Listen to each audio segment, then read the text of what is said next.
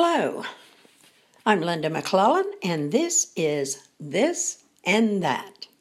Today we're going to talk about cursive writing. Should students be required to learn cursive in school?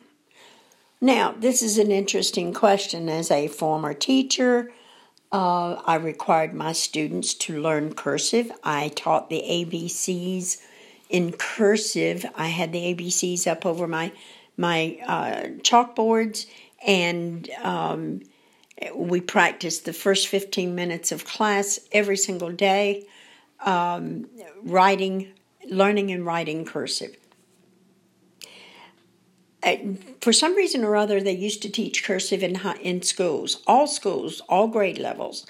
Once you learned it, you used it throughout school. Everything had to be written in cursive. I required my students, once they learned, to write all assignments in cursive. If they didn't, they would have a 0 until they made the corrections.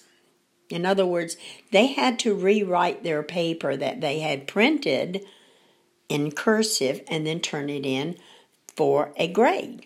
Otherwise, the 0 would remain. Okay? Now, when you make out a check, you have to sign your name. Many of my students didn't even know how to write their name in cursive. When you sign to join the military, you're required to have cursive. When you sign legal documents, you must use cursive.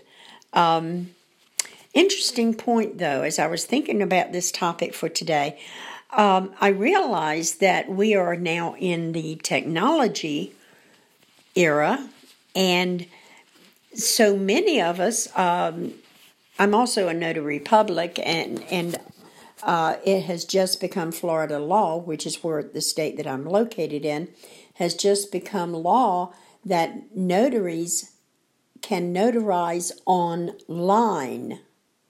In other words, you submit your documents through DocuSign or some other program, and and you present your identification, and the notary will look at your identification and look at your document, read over it, ask you, submit you a few questions if you haven't already answered those questions, and then sign the document and send it back to you.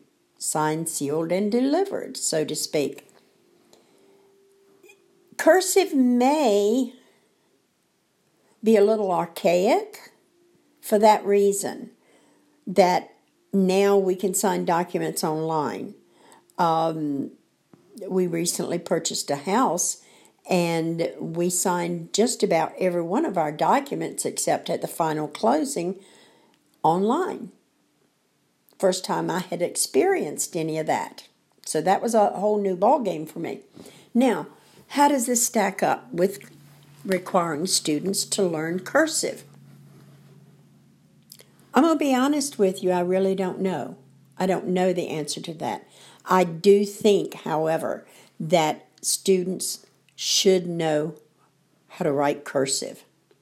And in all of my students that I required cursive writing, I only had one student who got his parent to write a letter to guidance to exempt him from writing cursive. This student had been homeschooled his entire through all grade levels until he got to me as a junior.